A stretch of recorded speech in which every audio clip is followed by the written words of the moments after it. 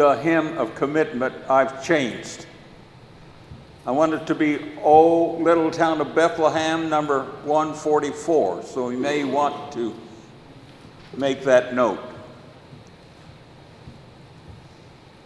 I read from Zephaniah, chapter 3, verses 14 through 20. "Sing aloud, O daughter Zion. Shout, O Israel.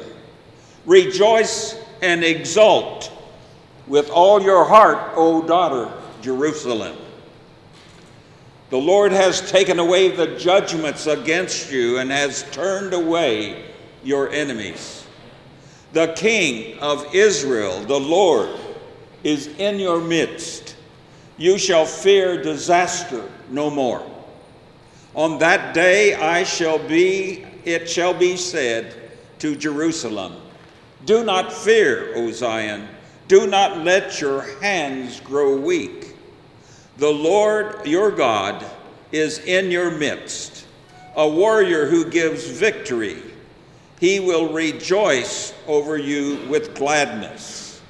He will renew you in his love. He will exalt you with loud singing, as on a day of festival. I will remove disaster from you so that you will not bear reproach for it. I will deal with all your oppressors at that time, and I will save the lame and gather the outcast, and I will change their shame into praise and renown into all the earth. At that time, I will bring you home. At that time, when I gather you, for I will make you renowned and praised among all the peoples of the earth, when I restore your fortunes before your eyes, says the Lord." Have you ever given thought to a line from a beloved Christmas carol? "Yet in thy dark street shineth the everlasting light. The hopes and fears of all the years are met in thee tonight." What Christian doesn't cherish the image of eternal light, beaming from the ramshackle stable where the Christ child dozes in the arms of his mother? Who doesn't celebrate the hope his birth brings to the world, where hope so often seems in short supply? But fears? What has fear to do with Christmas? The history of the carol provides a hint. The famed preacher Phillips Brooks wrote "O Little Town of Bethlehem" in 1868, just 3 years after Lee and Grant signed their peace accord at Appomattox and shook hands on the deal. Battle-weary veterans on both sides had laid down their arms and trudged home. But half of the nation still lay in ruins, and President Andrew Johnson seemed to be doing his best to dismantle the rights that had been won for the former slaves at such a terrible human cost. On the home front, both in the North and the South, families had been decimated by the carnage of the most brutal war America has ever known. Wives and mothers counted themselves lucky if their husband and son had come home lacking an arm or a leg or an eye, or shivering from post-traumatic stress disorder. They knew that their loved one could easily have not come home at all. In 1868, the carol gave Americans some comfort to picture the humble Bethlehem stable as the place where hope and fear met each other, and where hope emerges the ultimate victor. What do people fear? What do people you know fear this Advent? So many have fears, whether real or imagined. It makes no difference whether they are rich or poor, employed or unemployed, members of the majority culture or minority subject to racial profiling. We find reason for fear. One woman wrote on Facebook last year that rather than joy, she was filled with fear.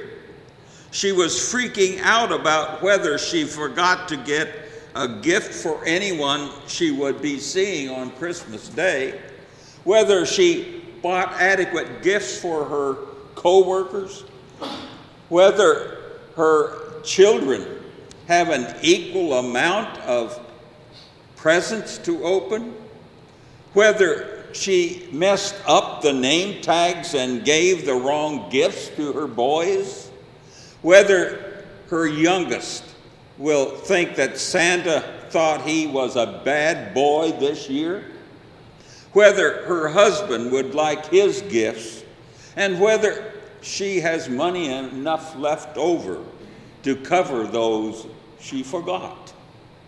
Christmas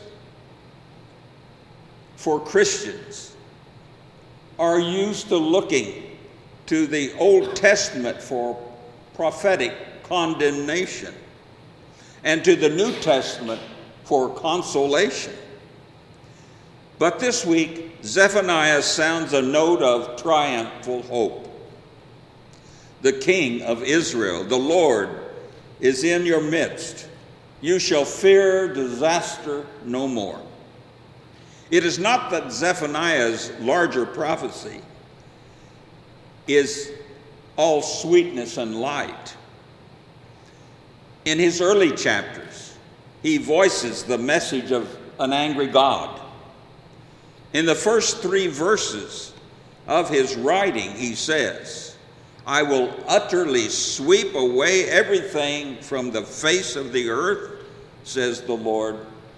I will sweep away humans and animals. I will sweep away the birds of the air and the fish of the sea.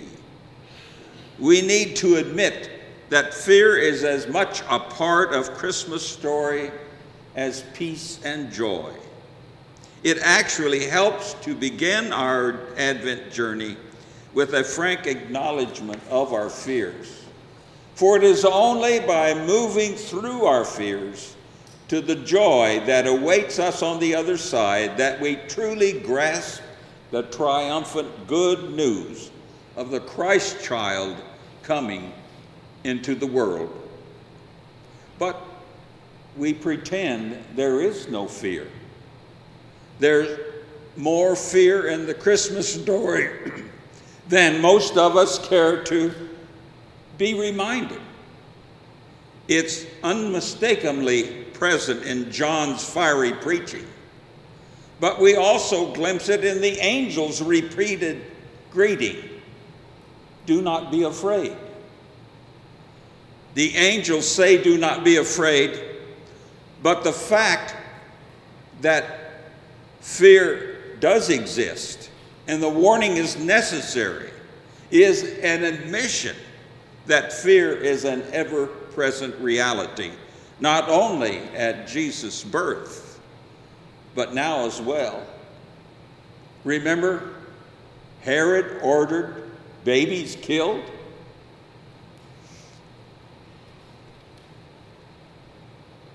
You just don't get that in the secular version of Christmas. It's all light and no shadow, all merriment and no ill will. Secular culture may be quick to domesticate God into a benevolent philanthropist, a kindly figure, very much like our Santa Claus. But that's not the full biblical witness. God is to be loved but God is also to be feared. We want to see God as a God of love and peace, of empowerment and affirmation. It is true that God is all of these, but we don't want to deny that God is a righteous judge. Clearly, John the Baptist wants no part of such a world, nor do the gospel writers who told the Christmas story with angels, prefacing the good news with, "Fear not." To get the joy, we pass through fear. We don't get to Christmas joy by detouring around it. We get there, as Phillips Brooks knew, only by allowing the hopes and fears of all the years to meet one another in that little town of Bethlehem. Who would advance such a crazy idea that seems so out of step with popular culture? A Christian who believes God's promises are true. That's who. In this life, there are things to be feared. There is illness, poverty, pain, suffering, just to mention a few. We would be considered foolish if we didn't recognize that. Yet Zephaniah and the Gospels are telling us the good news.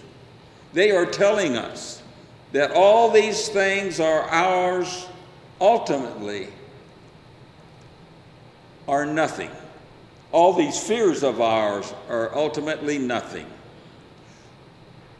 when laid up against the great news that God plans for the world and all who dwell in it. Leonard Sweet tells the story about a certain Native American tribe who had a unique way of training young braves. On the night of the boy's 13th birthday, he was led into the wilderness to spend the night alone. Most young braves at this time in their lives had never been away from the security of their elders. Yet on this night, these young teenagers were blindfolded and taken miles away.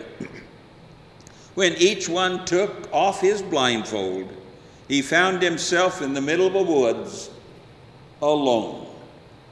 They were dependent on nothing but the good will of the Great Spirit and his own survival training. We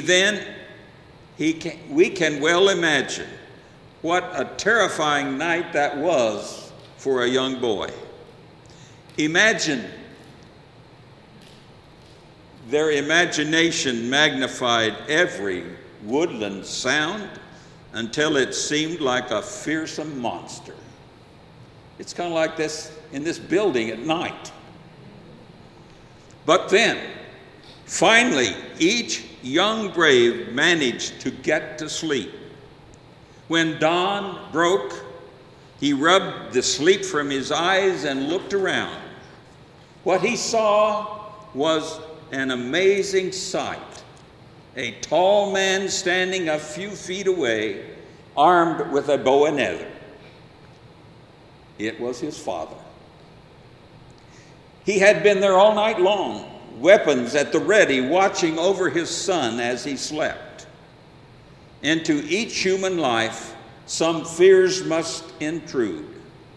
There are indeed times when thick darkness surrounds, and we may justifiably wonder if we'll ever see daylight again. Yet, even in times of loneliness and despair, especially in times of loneliness and despair, we are not alone. There is one who waits beside us to watch over us and protect us. There is this prime example for which we are now preparing ourselves. The heart of Christmas is the belief known as the Incarnation. That is, as the gospel writer John puts it, the Word became flesh and lived among us, and we have seen his glory. Christian writer and poet Kathleen Norris says that the incarnation is the place where hope contends with fear. The good news of this bright season is not that we have nothing to fear in life, but rather that our fearsome and powerful God has the ability to bring us through every lesser fear that may assail us. O little town of Bethlehem, it's true that the hopes and fears of all the years are met in thee tonight. In a matter of days, we will gather to celebrate the good news of the Messiah's birth. May we discover anew in these days of expectation that when hopes and fears meet in Jesus Christ, the lesser fears of this life are vanquished. The only thing we need fear then is disobeying God. Amen.